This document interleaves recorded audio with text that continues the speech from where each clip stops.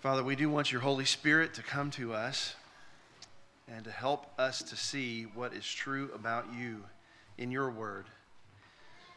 Father, take our hearts that are too often distracted and cold, make them focused and warm towards the things of God, sensitive to your Spirit, hearing from you. So open up our eyes that we might behold wonderful things from your law. Incline our hearts to your testimonies and not to dishonest gain. Establish your word to your servants as that which produces reverence for thee. We ask you to do it in Jesus' name. Amen.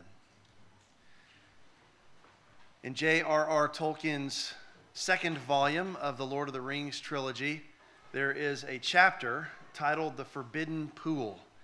You might remember this point of the story where Frodo and Sam have been captured by Faramir. Faramir is the son and heir of the steward of Gondor. He's also this mighty warrior who is on the front lines of defending Gondor from Mordor. When Faramir hears from Frodo and Sam about what their errand is to take the ring to Mordor to destroy it, he immediately becomes an ally to Frodo and to his cause. But while they're meeting, Faramir's men discover that there is an intruder near their headquarters. It's the miserable creature Gollum. Gollum is there fishing and eating from the forbidden pool. And he's completely unaware that he's been surrounded by Faramir's archers who are ready to fill him with arrows and to kill him for trespassing. So Faramir and Frodo are looking on at a distance, and Faramir asks Frodo whether they should let their arrows fly and kill Gollum for daring to trespass their domain, or whether they should let him live. Everybody there, including Sam, wants to kill Gollum. They want that guy dead. But Frodo, he's the only one who took pity on him and who interceded on Gollum's behalf with Faramir to spare Gollum's life. The only problem was that somebody had to go down there and get Gollum. He had to come before Faramir before he could be, his life could be spared. So Frodo goes down to the forbidden pool.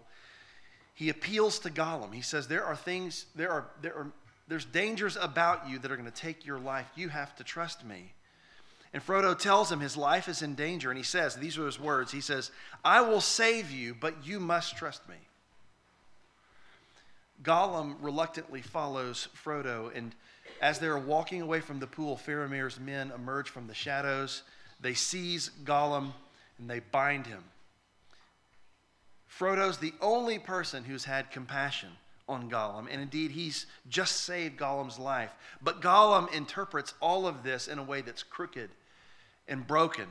His heart and mind have been so twisted that he doesn't see what's going on. He views Frodo as deceitful, and he views Frodo as trying to deliver him over to harm. And as they take him away, Gollum hisses at Frodo, and he says, Master, wicked, tricksy, and false. So Gollum appears before Faramir, and Faramir tells Frodo, take a knife and go release his bonds. And Frodo comes over with the knife, and immediately Gollum thinks Frodo's trying to kill him. No matter what Frodo does, Gollum views Frodo as a deceitful and a conniving enemy. He cannot and will not see Frodo for what he is, the only person who's trying to lead him to salvation. And so as this episode unfolds, it becomes clear that Gollum's contempt for Frodo's actions is no discredit to Frodo's integrity and care for Gollum. On the contrary, Gollum's contempt is a sign of something deeply broken inside of Gollum. What would it do to our relationships if we behaved like Gollum towards each other? What would it do in my relationship with my wife, Susan, if I treated her that way? Let's say she's one night in the kitchen, she's just finished dinner. She offers to fix my plate for dinner. I'm sitting at the table, and she's putting my plate together. I can't quite see my plate because her body's in between me and the plate. And so I didn't see exactly how she prepared it. And so she walks over to me and she puts it down in front of me. And I say, what'd you do with this? You put some poison in this? You're trying to poison me, aren't you? I'm not eating this until you take a bite of it and prove that you're not trying to kill me. What would it do to my relationship with you if after church is over, I see you and you're out talking to a friend in the foyer after church, the two of you are visiting, and I walk up and I say, hey, y'all, what's going on? And they say, oh, we're just talking about the sermon. And I say, what, you don't like the sermon? It's bad? You think it's you're trying to get rid of me, aren't you? You're plotting over here to get rid of me. You're trying to divide the church. What's wrong with you? Okay, so what would happen to our relationship if I spoke to you like that? Everything interpreted in a way that's twisted and broken and that assumes the absolute worst about you.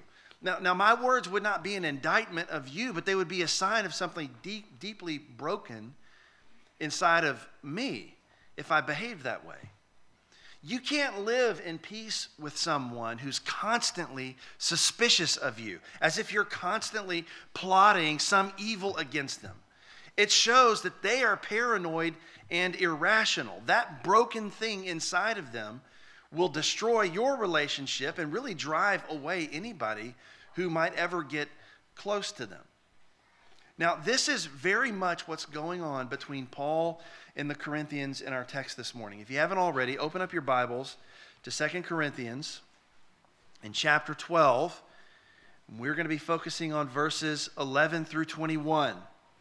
Now, since the beginning of chapter 10, Paul has been confronting the congregation in Corinth about their adherence to false teachers. These teachers have called Paul's integrity and gifting into question in order to elevate themselves and to assert themselves within the congregation.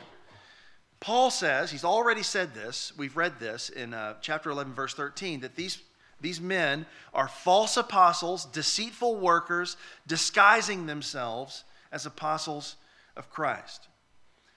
Even though that's what they are, the Corinthians are listening to them, and so Paul is writing to them, trying to reassert his own apostolic bona fides with the congregation in order to get them reconnected to Christ. Because if you get disconnected from the apostles, and here Paul is their apostle, you get disconnected from Paul the apostle and his message, you're disconnected from Christ.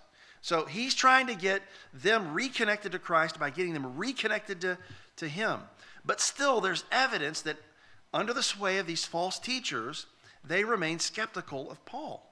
And so Paul's burden in this passage is to clear away some of the misinformation about Paul that had taken root in at least some corners of the congregation.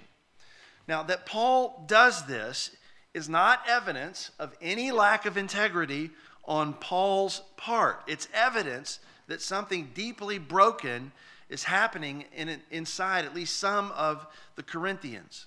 That they would look at their apostle, the guy who evangelized them, brought them to faith, and they would be basically saying to him, you're wicked, tricksy, and false. And so in 3 paragraphs, Paul confronts 3 lies that the Corinthians are tempted to believe about Paul, but that were not true about Paul. And so what are these 3 lies that he's confronting? Here they are. Number 1 lie is that he's inferior to the super apostles in verses 11 through 13. Number 2, that he's after their money. That's in verses 14 through 18. And number 3, that he's trying to save face. That's in verses 19 through 20. So 3 lies Paul's confronting that the Corinthians have been tempted to believe. Number 1, that he's inferior to these super apostles. Number 2, that he's after their money. And number 3, that he's trying to save face. So the first lie that he confronts is that he's inferior to these so-called super apostles. Everybody look at verse 11. I've been a fool.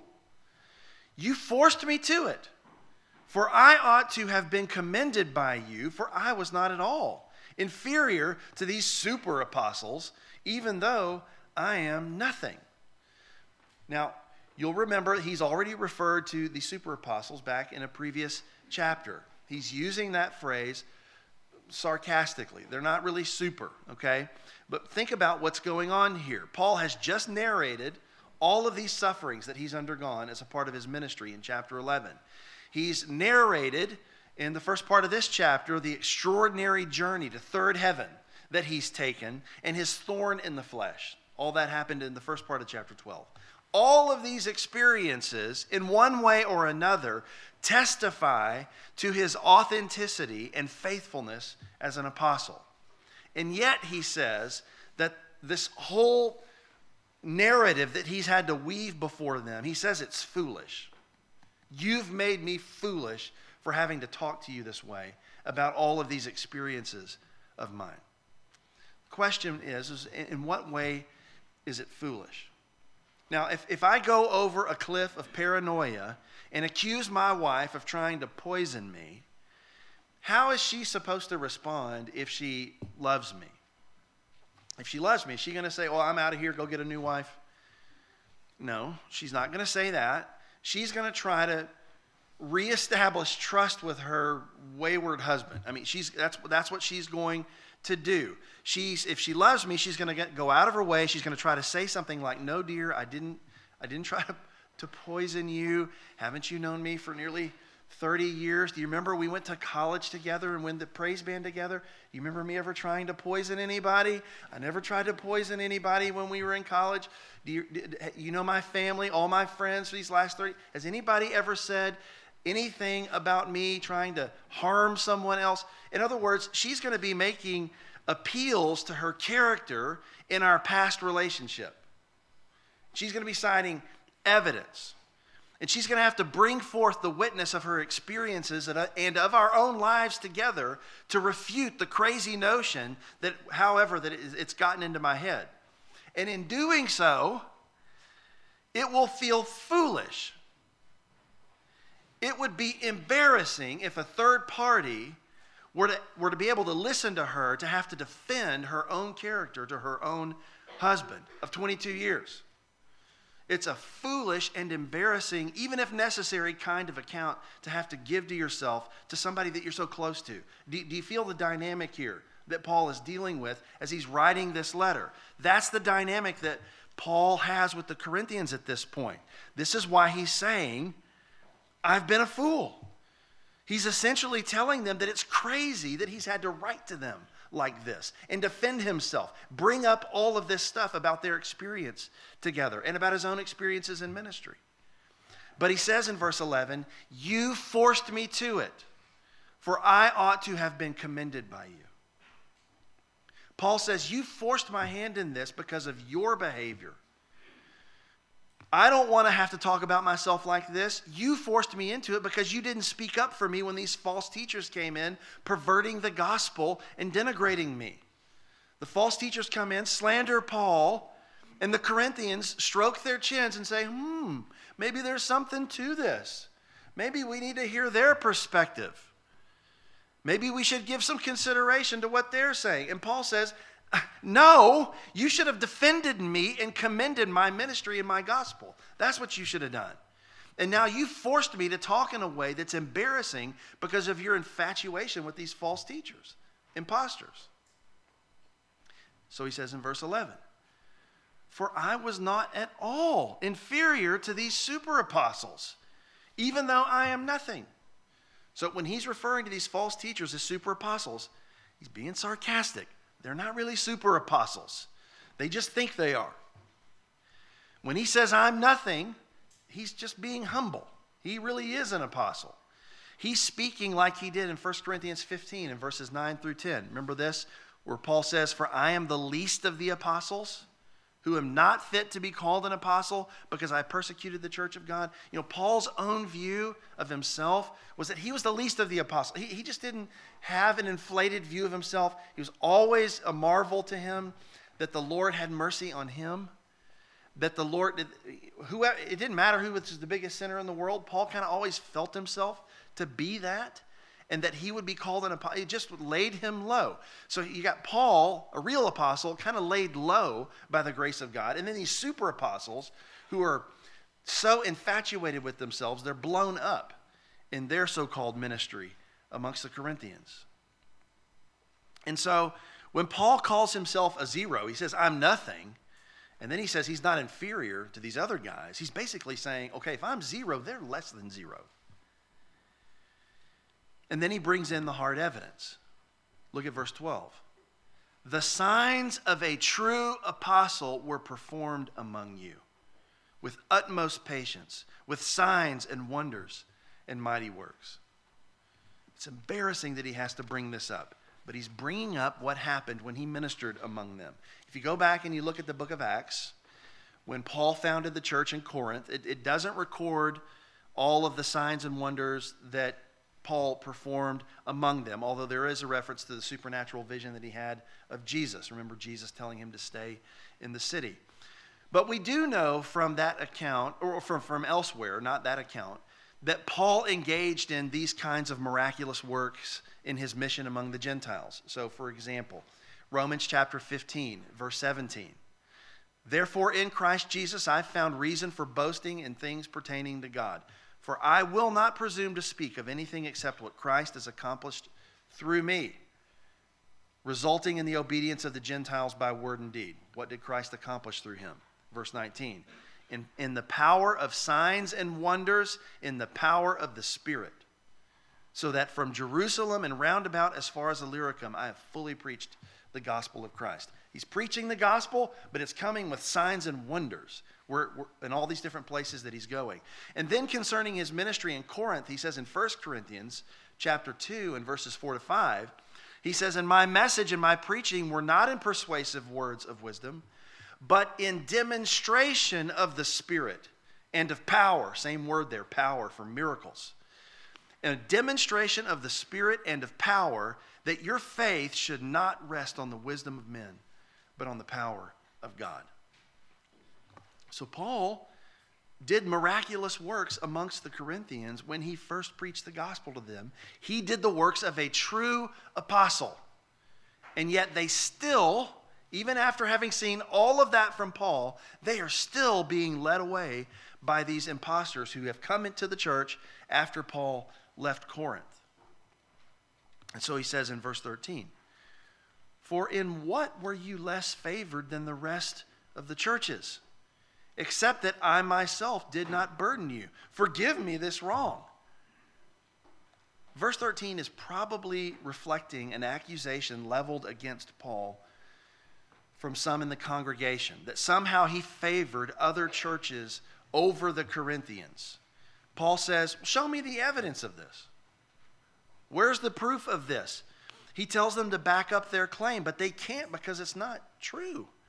So he says, kind of sardonically, unless the fact that I didn't burden you, which means I didn't accept your money. That's what he means by I didn't burden you. I didn't accept any kind of monetary support from you. Unless that was somehow, some kind of a problem for you, please forgive me for this great sin of not taking your money. You can see he's being sarcastic with them here. But the bottom line is that there's nothing about their relationship to Paul to suggest that he's somehow inferior to these guys who are acting like super apostles. Nothing whatsoever. If that is the case, then neither he nor his message are discredited. But the false apostles, the false teachers are. Don't let God's powerful work through the Holy Spirit get eclipsed or minimized in your life by imposters and false gospels. The gospel that saved you is the same gospel that's going to sanctify you and see you all the way through to glory. Don't get led astray to other messages or other teachers promising you the next better, shinier thing. Don't listen to those other teachers promising you things that are better than the new birth, the Word of God, salvation, substitution, justification by faith. Don't listen to other teachers who are coming to you and trying to take you away from the message that you have received. Those people are liars and thieves, and they're not going to help you in the end. Ultimately, they're going to hurt you, and so you have to remain vigilant against them. And then also, let me say this. Don't let the faithful testimony and character of those who brought you to the faith get called into question by Johnny-come-lately imposters. Paul says in 2 Timothy chapter 3, verses 13 through 17, writing to Timothy, and he's writing to Timothy in the context of false teachers that are about, telling Timothy, you can't get drawn away. They're going to be there, but you can't get drawn away. He says, but evil men and impostors will proceed from bad to worse, deceiving and being deceived. That's what the false teachers are going to do. They're going to deceive people because they themselves are deceived.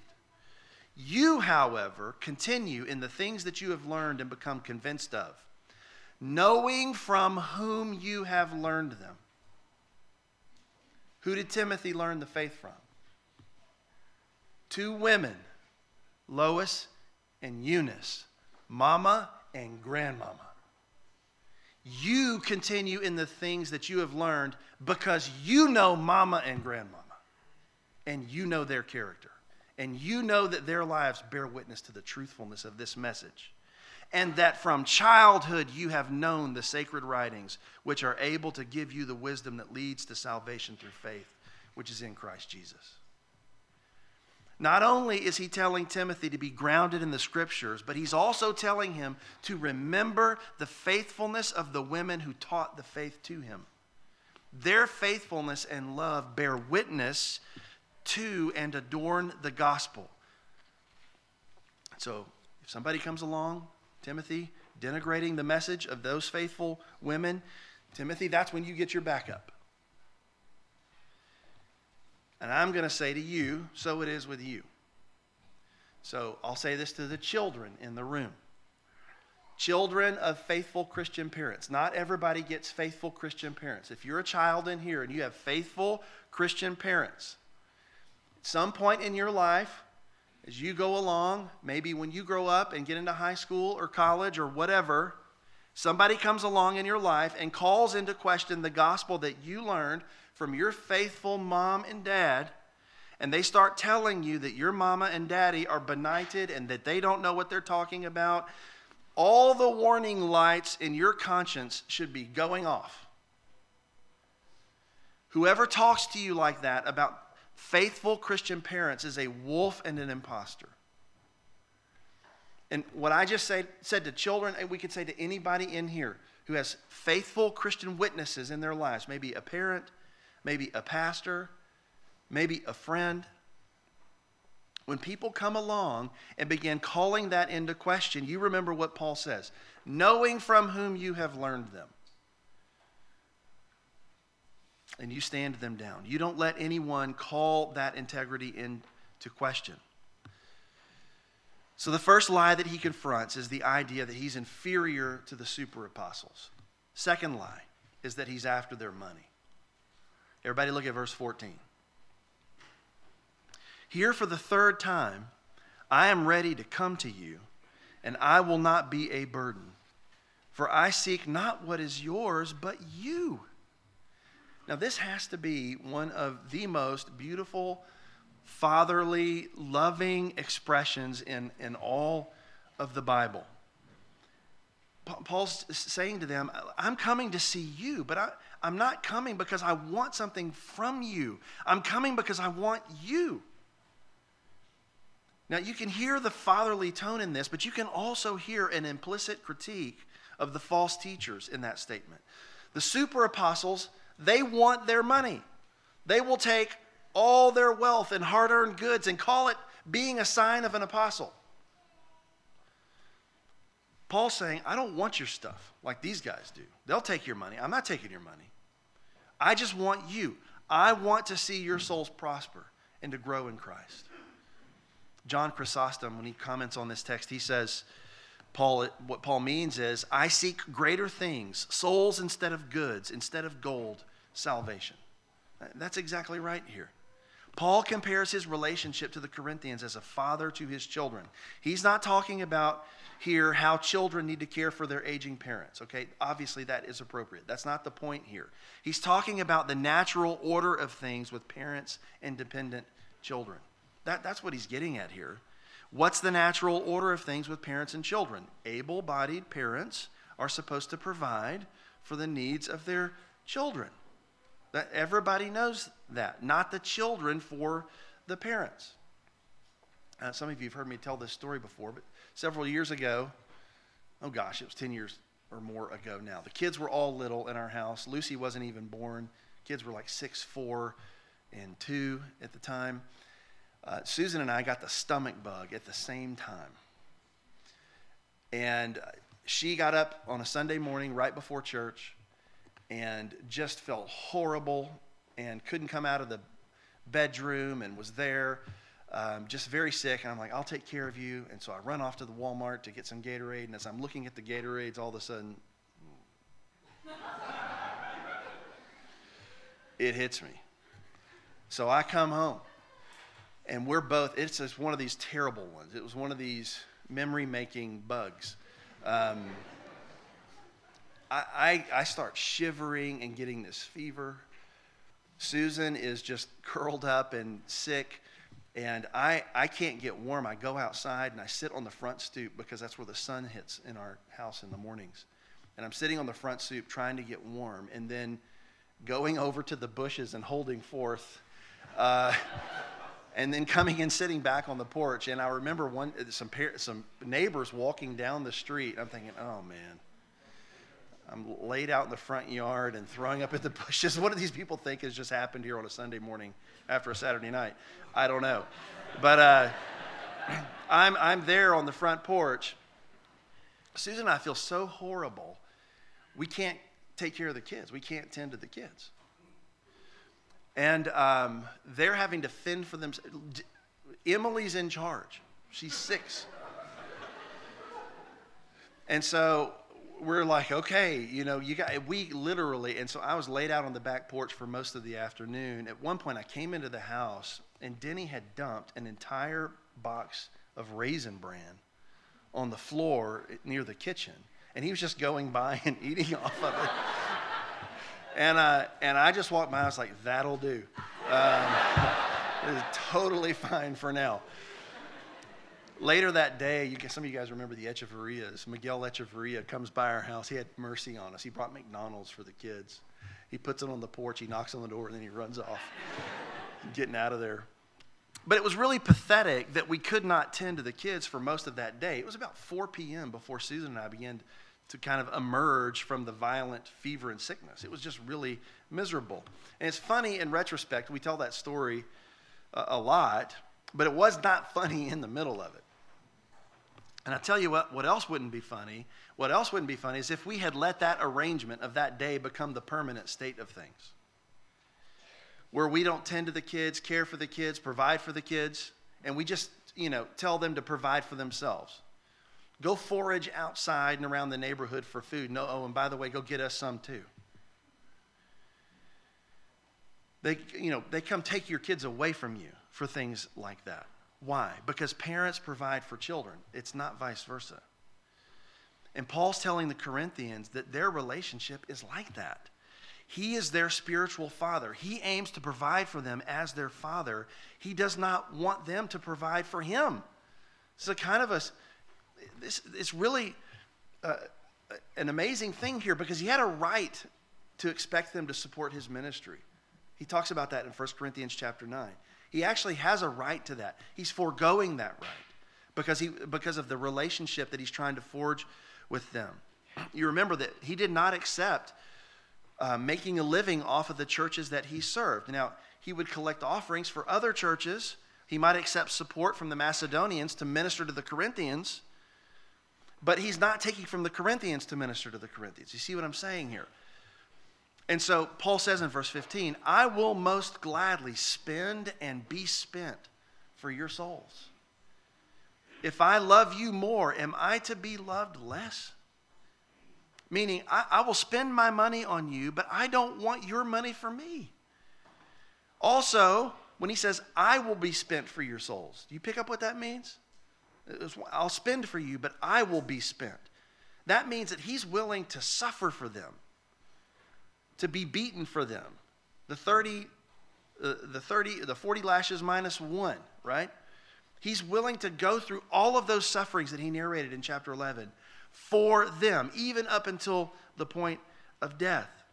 He will undergo any hardship because of his great love for them.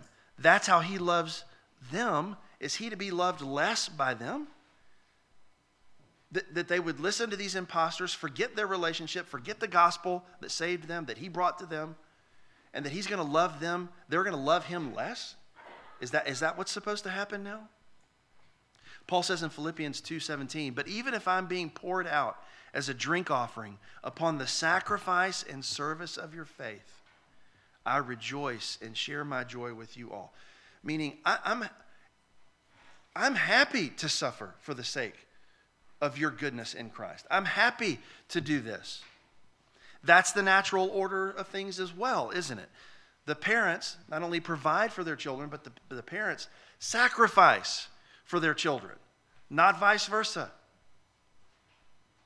Paul says in verse 16, but granting that I myself did not burden you, I was crafty, you say, and got the better of you by deceit.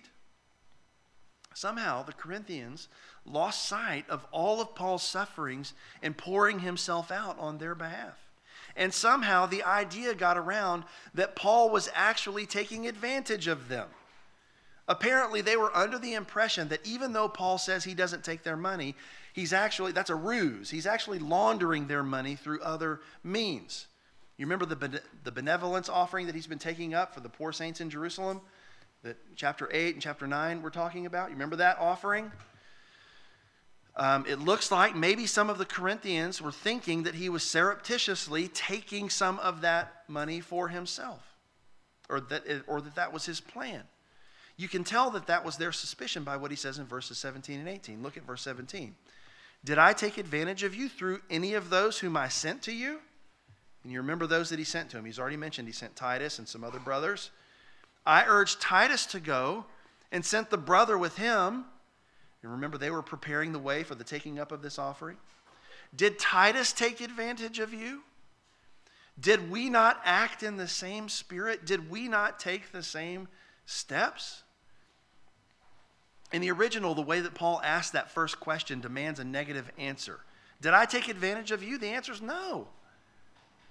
He's saying that he in no way took advantage of them by taking their money.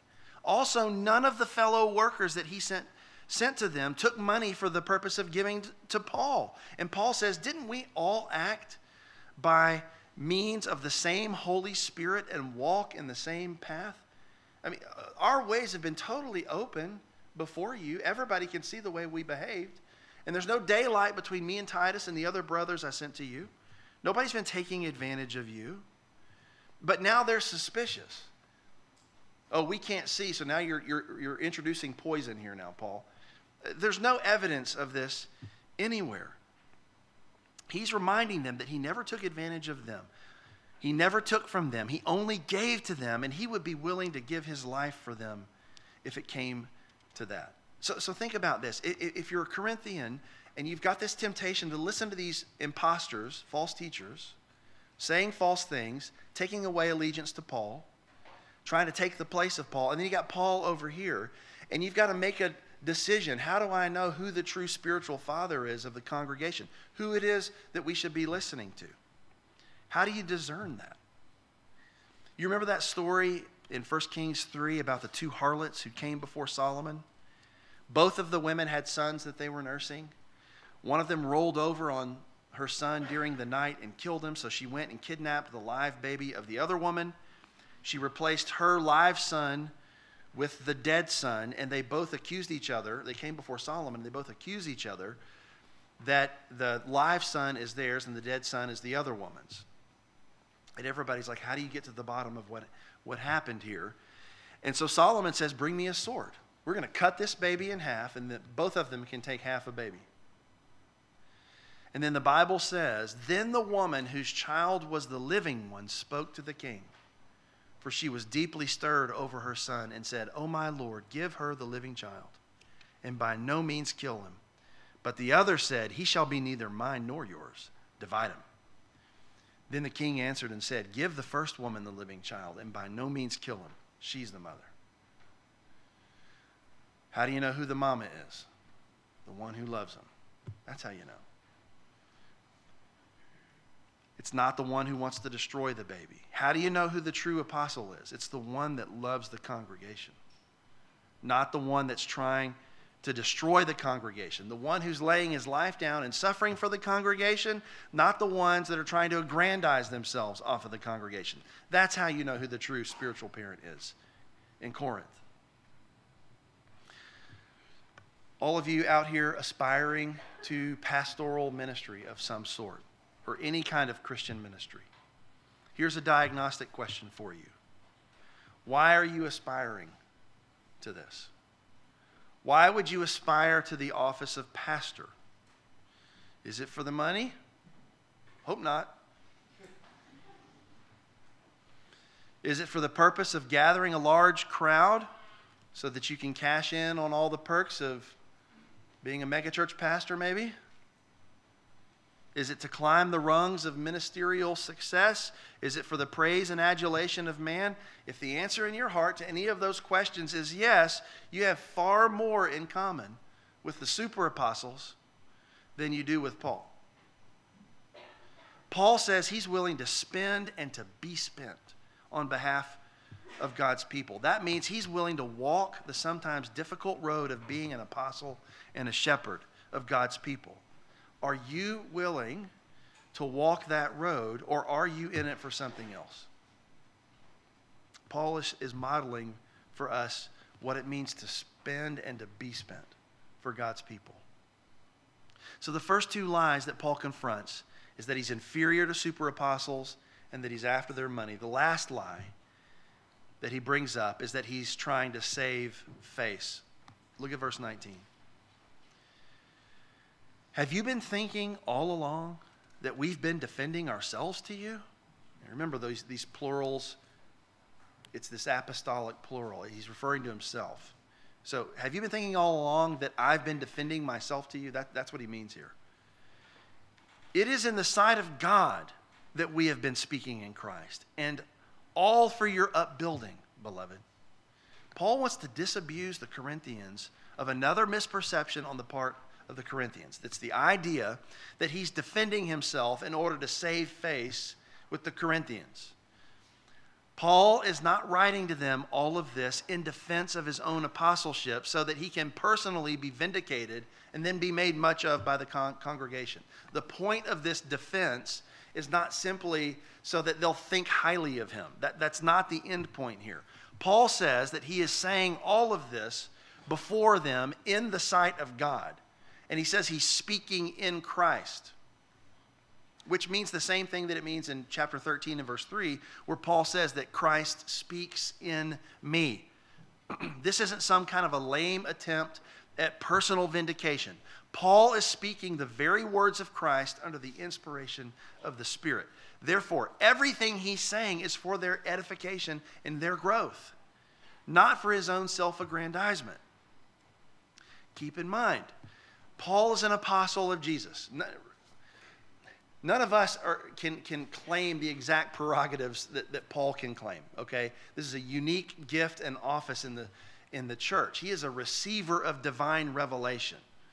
Jesus appointed him to be that. You get disconnected from that guy, you're disconnected from Jesus. So this is a big deal. And so he's trying to get them connected back to what's going to save them, basically. Why is Paul so concerned about building them up in the faith? Because he's genuinely concerned about them. Look at verse 20. For I fear that perhaps when I come, I may find you not as I wish, and that you may find me not as you wish. That perhaps there may be quarreling, jealousy, anger, hostility, slander, gossip, conceit, and disorder. Paul's concern is that when he makes what would be his third trip to Corinth, that they will not be showing any evidence of growth in the Spirit. He's concerned that they might be, it says first thing, quarreling, which would be like engagement in rivalries. So strife, discord. That's going to mark their fellowship. Jealousy, intense negative feelings towards another person's achievements or success, also called envy. Anger, that would be wrath, indignation, outbursts of anger that happen in relationships. Hostility, which would be strife or contentiousness amongst the people. Slander, the act of speaking ill of another person. Evil speech. Defamation, that's slander.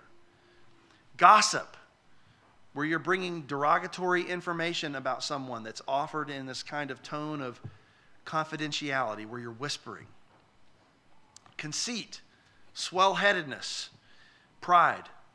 And then he's finally here, disorder, which would be just opposition to any established authority. It's unruliness. That's what he's concerned about. Notice he's not primarily concerned about how much the church has grown in numbers since he left.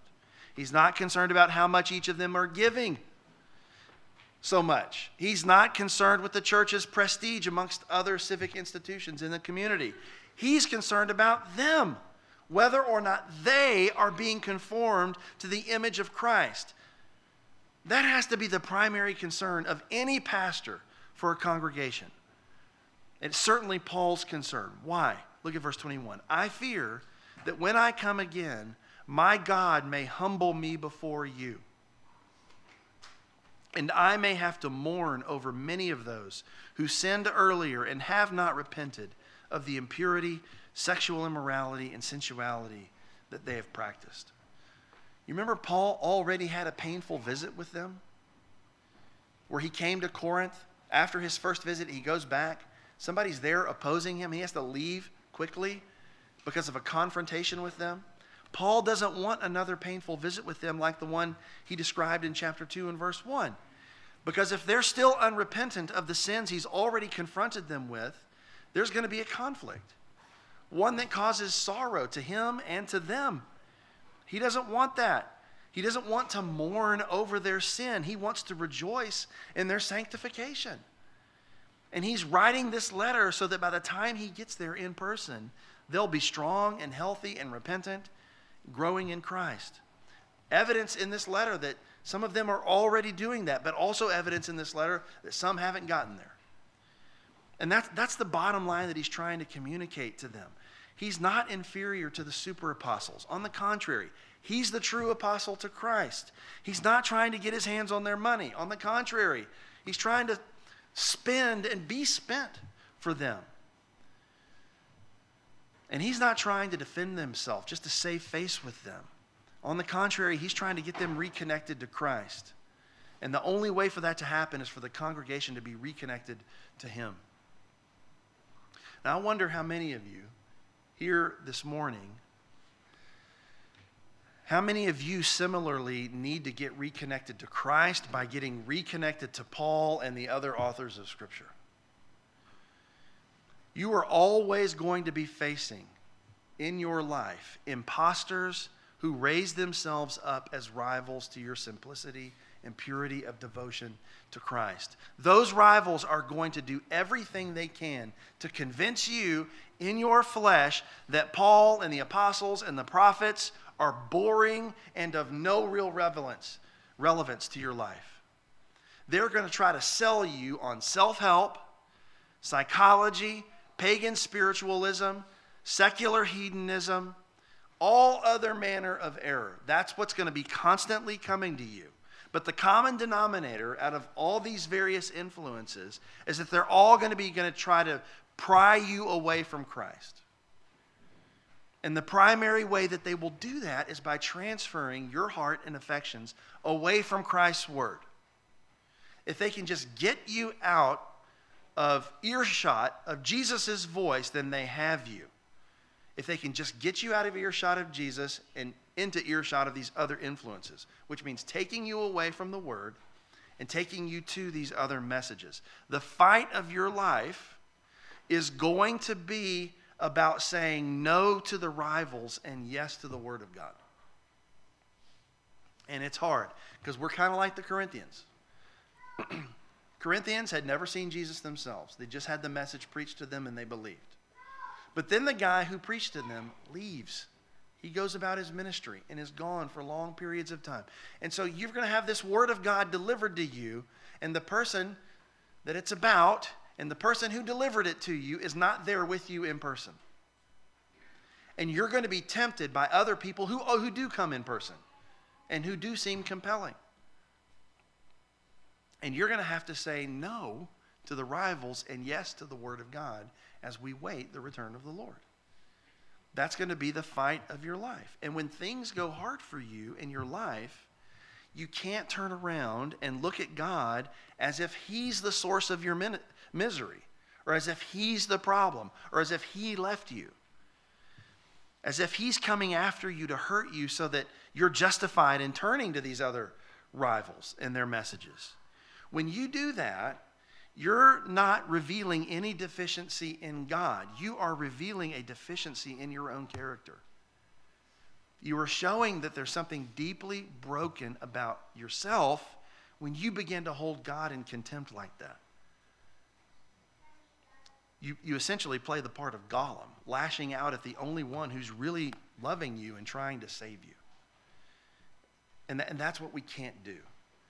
We have to maintain faith even while we are waiting for the return of Christ. Let me say this. Any of you here this morning and you're listening to this message and you have a sense that you don't know Christ at all. You're not a believer in Jesus. And if you may know that everything that you've done in your life is completely insufficient to commend you to God. If you know that, you're ahead of a lot of people, okay? Because a lot of people don't even realize that. They have a hard time admitting they're sinners. But the Bible says that we're all sinners, and because of that, we deserve condemnation. We deserve to be separated from God forever. But the Bible also says that God so loved the world that He gave His only begotten Son, that whosoever believes in Him should not perish but have everlasting life. Even though we were dead in our trespasses and sins, shaking our fist in God's face in our sins, the Bible says that God sent His own Son to the world, Jesus, to live the life we should have lived, to die on the cross, to take our punishment, and then He rose Him up 3 days later. So He's alive from the dead right now, seated at the right hand of God, and He offers eternal life to anyone, not who earns their salvation, but to anybody who would simply turn from their sin and trust in Christ. If you will turn from your sin and trust in Jesus, the Bible says that will connect you to all of the blessings of salvation. You will be connected to Christ by faith. You will have an inheritance in the age to come. If you haven't done that, you need to trust in Christ this morning. Let me pray for you. Father, pray that you would use your word to sanctify your people. And I pray that you would use your word to save those here who have not yet confessed Christ. Father, let your word not return void.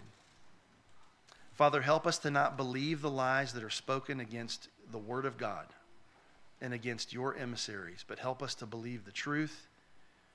Help us to remain allied to it, come what may. We pray for all of this, Lord, in Jesus' name. Amen. Stand together.